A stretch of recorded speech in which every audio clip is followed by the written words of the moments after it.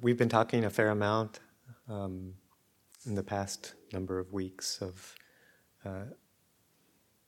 teachings and instructions, encouragement related to right effort, looking at wholesome mind states versus unwholesome mind states, and how to encourage the skillful ones, the wholesome ones, the kusala mind states, and how to let go and abandon the unwholesome ones, turn away from them.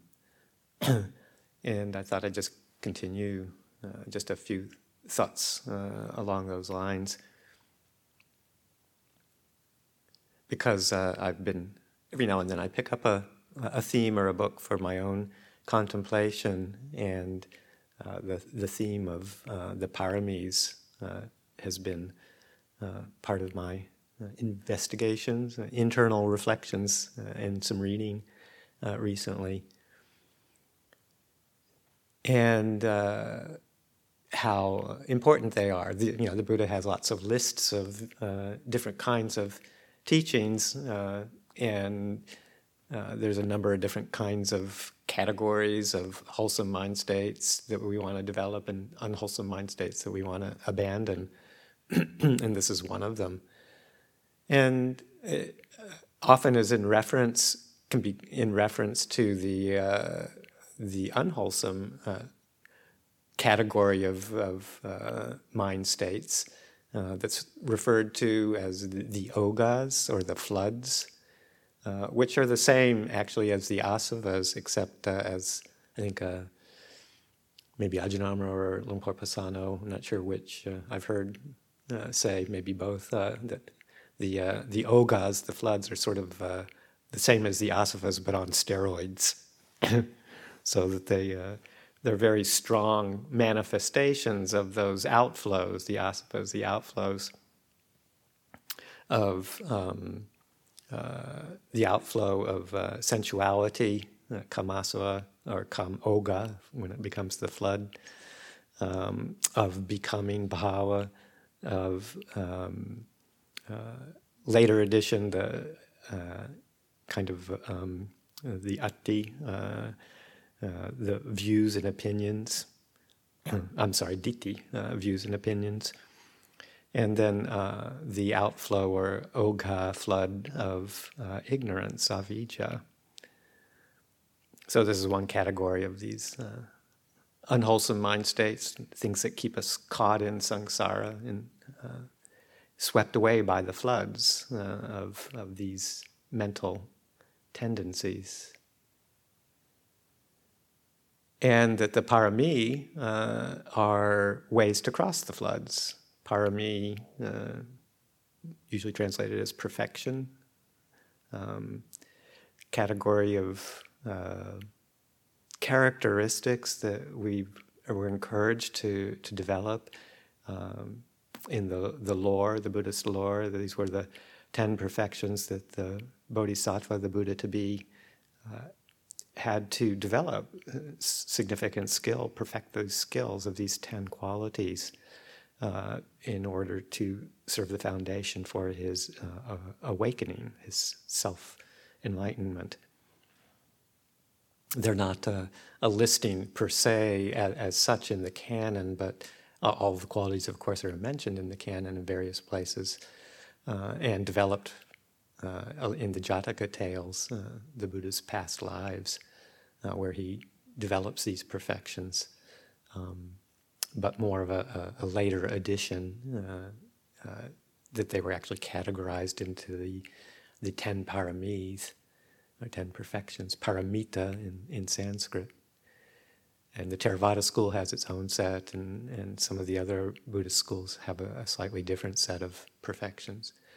But anyway, they're very useful, and I find that just being able to review them as a reflection and kind of ask myself, where am I? Have I developed this particular quality to any extent, or to a mild extent, or how far, and where have I, where can I improve? Where can I put more attention on these? Just going through them one by one and saying, okay, well, how is this quality manifesting?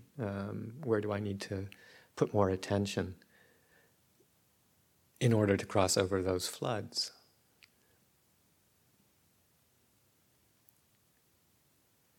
The kind of the basic list for people who may not be so familiar with them of the 10 are sila, virtue, morality, action, speech, how we're manifesting some of these tendencies in the outside world. Are we able to keep our precepts, our basic 5 precepts of non-harming through action, body, speech, and mind? And kind of reviewing that, maybe going through the precepts, kind of maybe gave some reflections on that a number of weeks ago, I think.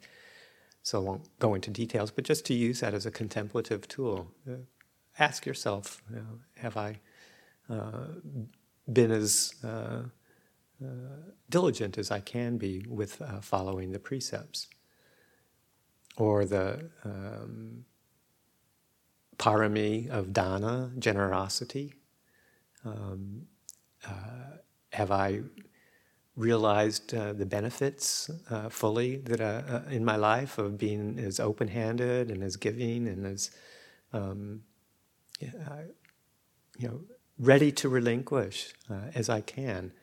Because it's such a beautiful trait, and taken to the highest limit is a very transformative state of mind, generosity, that we can develop through the act of giving in so many different ways. And the third parami to reflect on in our contemplations would be nekama, renunciation, simplicity. How complicated is my life? We can reflect on that. Is it unnecessarily complicated? Can I simplify? Can I tone down material acquisitions? Can I live a less entangled way of being in the world, whether it's how I engage with occupation and work or family, friends, acquaintances? How complicated is my life, and does it need to be that way? Can I set some of that down? Enjoy a bit more space and peace. Panya is the fourth one, discernment, wisdom, and where have I been able to see some of the wisdom qualities of the teachings, to experience discernment, to be able to see more clearly wholesome and unwholesome conditions, and how they arise and how they pass away, how I can enforce the wholesome and let go of the unwholesome. This is wisdom in operation, as well as seeing more of the subtle qualities that the Buddha talks about investigating that lead to insight. So panya.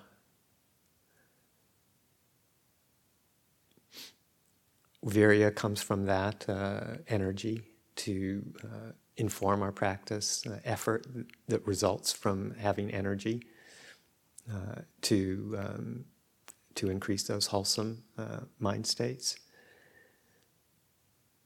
Kanti, patience, that very spacious, open, in my mind is the antidote actually to aversion, maybe more so than metta, which is often presented as the antidote to aversion. That this wide open capacity, kanti, as Ajahn Sumedho defines it, it's peaceful coexistence with the unpleasant, just to be able to abide with things that aren't wonderful peacefully. So kanti parami, satya parami, the truthfulness, and adhitthana parami, determination or resolution, resolve, not only in picking up practices to train our minds and to train our hearts, and maybe under some more austere circumstances, or relinquishing certain things for periods of time as a determination, as an adhitthana, but also the long-term resolve to just start to move our lives towards a commitment to Dhamma, full on, with that kind of lifelong resolution, for as long as Ajahn Chah's adhitthana, for as long as I'm alive, for just this lifetime, I will devote myself completely to trying to realize Dhamma. Many, many lifetimes that we've had, many more to come if we don't complete our work this time. So taking this very special opportunity to make this determination, make this resolve to use this life in the best way possible, with Dhamma at the center. Adhitthana parami. Metta parami, development of kindness, wide open, broad, boundless kindness and well-wishing, well-regard for other beings.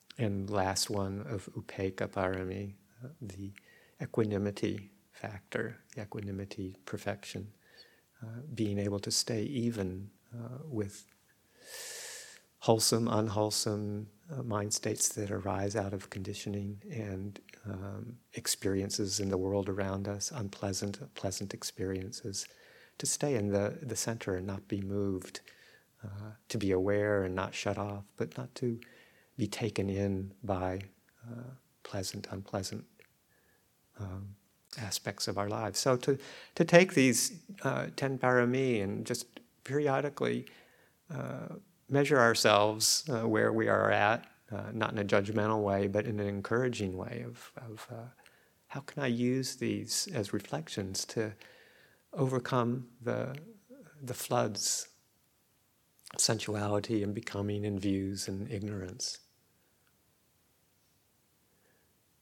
The famous quote that we hear a lot from Ajahn Sumedho's message, rare written message from Ajahn Chah, once that begins with his addressing Ajahn Sumedho and says, whenever like and dislike, I'm paraphrasing this, whenever like and dislike arise, let these be your aids and partners in developing the parami. So Ajahn Chah referred directly to these difficult floods filled with hatred and desire and like, dislike, as being the impetus, our aids and partners. There are, in a sense, there are friends that point us towards the development of the parami. Two of them kind of have stood out for me in the past bit of time as I've kind of been reviewing them and reading some teachings about them. Of course, they're all important reflections, but two that have caught my attention in the past bit of time are satya, truthfulness, and panya, wisdom, discernment.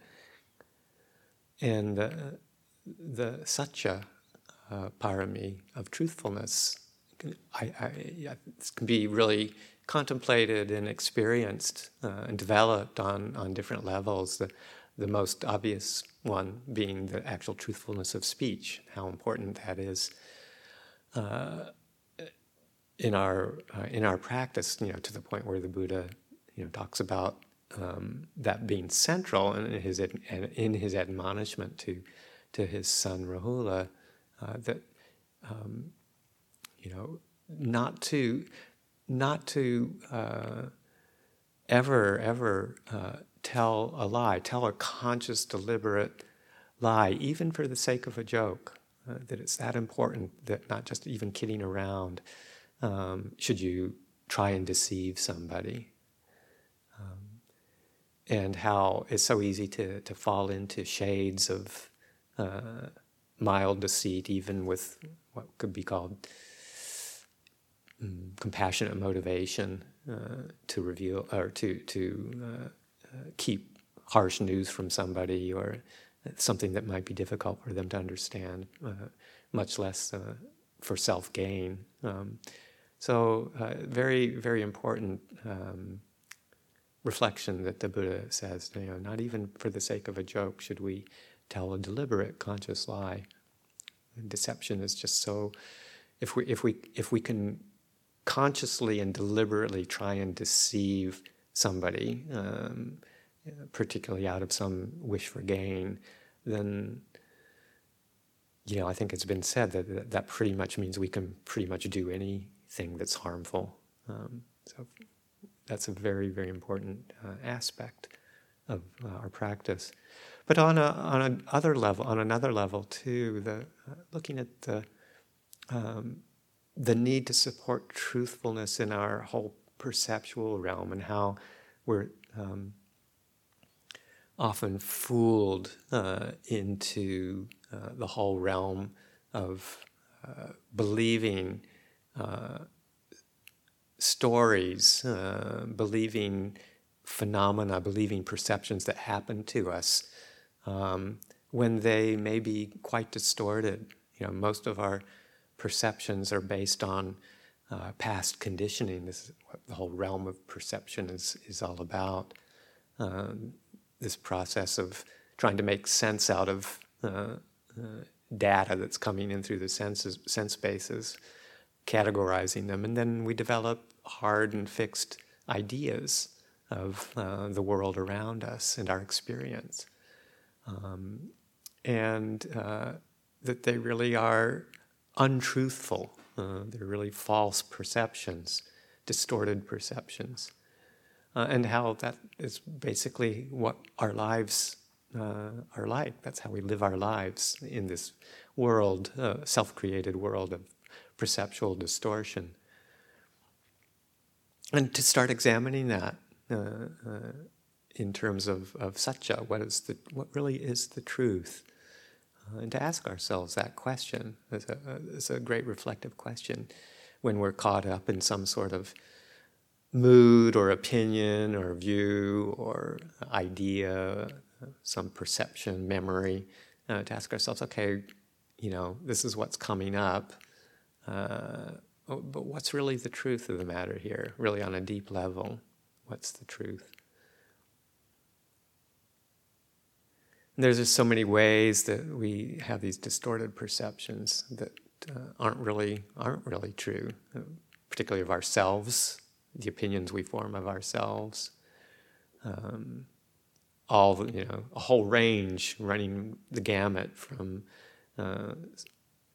like a perception of inferiority or hopelessness, or just I'll never get this together.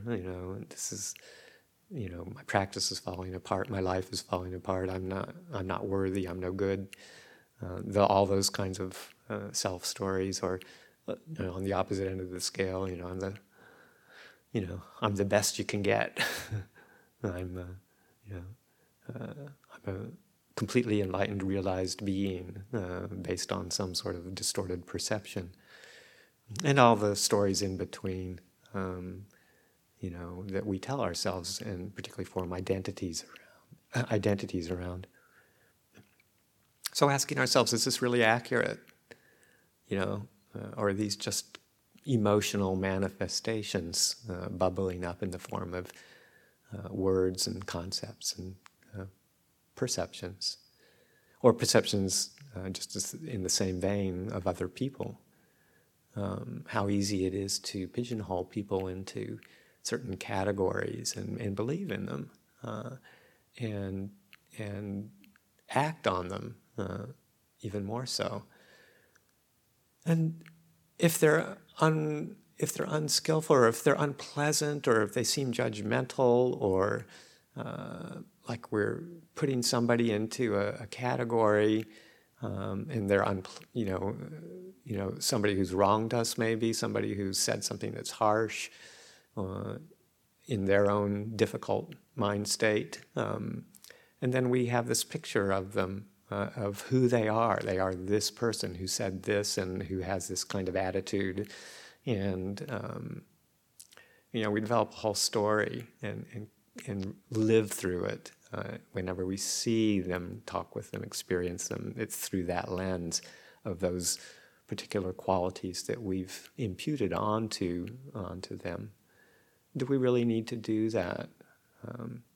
Asking ourselves, is it leading to suffering?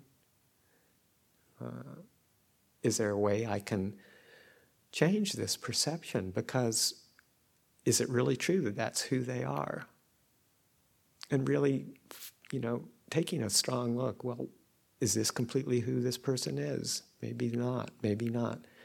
Do they have other qualities? Do they have other things that I can focus on, that I can put my attention on? Why not put my attention on their good qualities, even if it's just a little snippet of one good quality, and watch the effect that it has on the mind. We're trying to establish a way of paying attention in the world that brings a sense of ease and well-being, not one that stirs up, aversion. So whatever we need to do to see the truth of the matter and how our distorted perceptions of other people control our moods, control our life, and we don't need to do that. We can turn away from that kind of distorted perception and get a broader picture for everyone's benefit. And truthfulness, or just kind of being aware, even in meditative states of distorted perceptions. There's a whole category of sanya vipallasa, distortions of perception that are talked about in the canon, based on meditative states, thinking that we've attained some sort of high attainment of some sort based on aspects of concentration, refined states of mind that lead us to a distorted perception of realization of truth, realization of the paths of insight. So just questioning, examining our beliefs, and our, I had a moment of, I had a nice experience of deep concentration. So, and it didn't seem like there was any self there. So, am I a stream enterer? Or did I get into first jhana? Did I get into second jhana? Kind of establishing categories to put ourselves in based on these kind of transient perceptions that can come in meditation. We don't need to do that. And then just realizing that many of these kinds of things can be transient experiences and can lead us into distorted perceptions. We don't need to do that. Or even around, the world around us, perceptions when we're considering aspects of our life. How do we do that in relation to those things that bring us more suffering? We often see distorted perceptions in the vein of permanence, the kind of the opposites of the three characteristics of. We see the world through the lens of Nietzsche, Sukha, and Atta, of permanence, always trying to seek stability, seek satisfaction, and seek a stable sense of self in a world that's inherently transient and unsatisfactory, withal in the realm of conditions, and trying to find a stable sense of self in that which is not self. So these are also kind of distorted perceptions. So it runs a full gamut, this quest for truthfulness, to develop this parami of satya. And it takes a lot of self-examination, because our habits, our perceptual patterns, our speech patterns, these are well-honed habits, and we're bucking the tide by wanting to free ourselves from those. So I find that a fertile ground for reflection in developing wholesome patterns of perception that lead to peacefulness and well-being.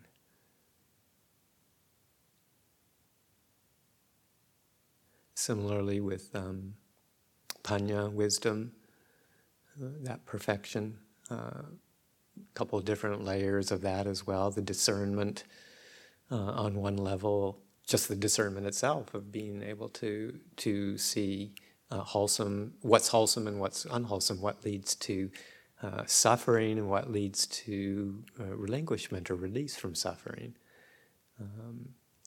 Just knowing that and considering some of those particular qualities, that's discernment. That's the wholesome quality of panya itself. And then on a deeper level, the full development of panya in being able to see our experience through the lens of Dhamma, through direct knowing too, through direct experience, not just the conceptual, intellectual side of learning about, considering learning about panya, wisdom, but more on a deep, direct understanding level. It's easy to, sometimes you hear, when people first hear, say, the teaching on anicca, impermanence, transience, it's like the initial hit is, well, of course, everybody knows that, there isn't anything that stays the same. What's new about that? And then just reflecting that that's on actually quite a surface level, but it really isn't until one really directly experiences that right here in this moment and can sustain that perception of transience right here and now to the point where one develops that sense of not being able to find that kind of level of inherent security in a changing world, just as we're experiencing the present moment right now as arising and passing almost simultaneously. Or the quality of dukkha, sometimes people, you might hear people say, oh, it's all dukkha, never mind, almost as a way of avoiding the pain of experiencing unsatisfactoriness. It's easy to kind of deflect that kind of unpleasant experience by just saying, it's just all dukkha. So that's kind of, using it on a very surface level rather than actually being able to own up to the experience and understand dukkha on a deeper level, the first noble truth. To allow it in, not to believe in it as a forever kind of thing, because even the experience of dukkha is transient. It's subject to the law of transiency, impermanence, anicca. But not to just dismiss it, try and deflect it as a way of avoiding it by just saying it's all dukkha. Or with the contemplation on anatta, not self. We've all heard the stories of crazy wisdom teachings where it's, you can, as an excuse, it's an excuse to do anything you want to, because there's no self here who's going to receive the karma of unskillful action. If it's all not self, then don't get too worried about it. But that's a very surface way of viewing anatta, and we have to bring it into that very deep level of realizing the relative uncontrollability of phenomena as they arise, the uncontrollability and essentially selflessness of this body and of this mind on a very deep level, to get that freedom from this, the sense of being bound up with a sense of self. So really taking these to a deeper level is the full investigation of Panya, and where am I with that? Probably most of us have gotten a bit of a hit of it in different ways, different insights. But to bring the full development of Panya into being.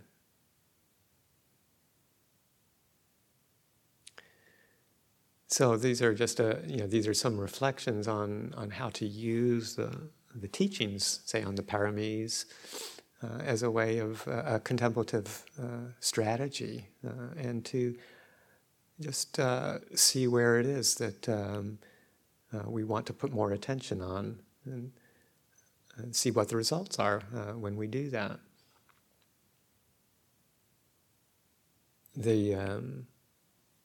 One of the phrases that popped up into my mind as I've been considering these things too is the refrain from one of our teachings it's one of the chants that we do, one of the reflected chants on the three characteristics, recollecting that all conditions are impermanent, all conditions are unsatisfactory, everything is not self.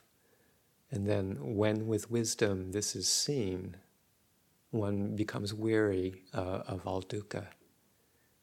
So when with wisdom, when with deep wisdom, when panya, this is seen, then where does it take us? It takes us to this experience of nibbita. One becomes weary, world weary, of just falling into the same habit patterns that result in dukkha and a sense of, clinging to a sense of self.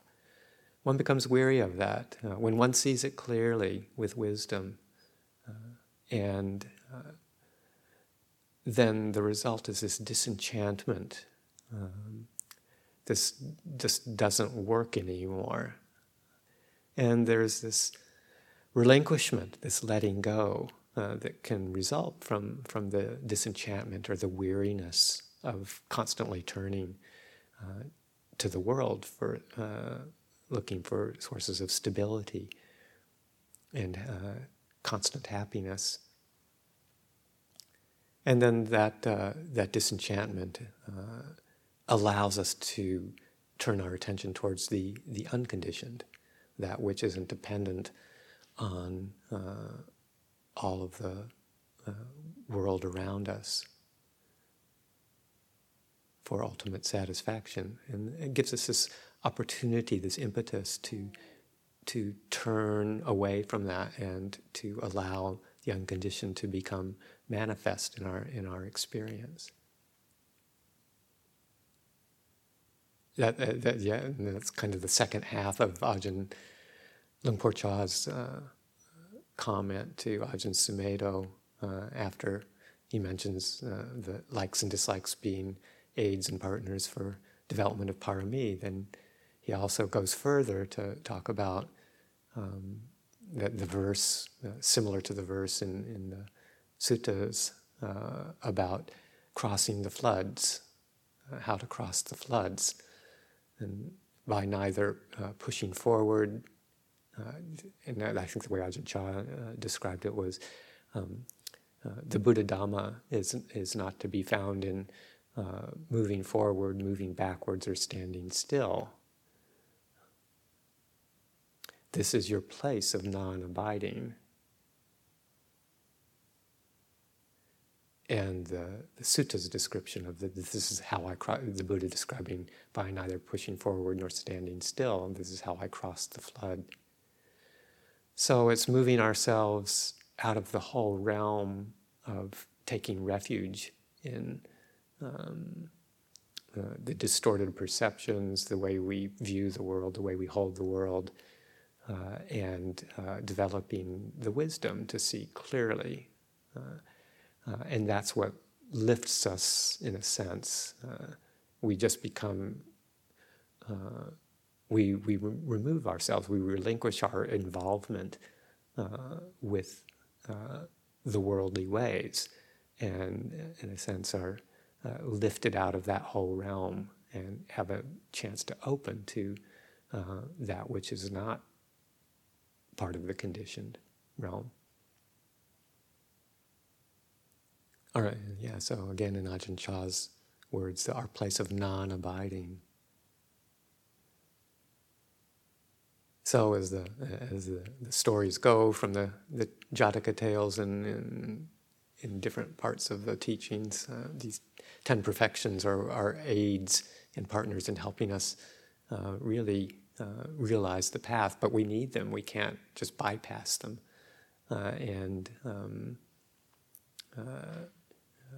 Just go straight to nibbana through a meditative state. We have to really develop the wholesome qualities and really just keep turning our attention to them, because in and of themselves they are a great relief from the habits and perceptions, and the way we live our lives, and in and of themselves are a great source of comfort, security. So I'm just going to leave it there. A few thoughts for the evening on the use of some of these contemplations.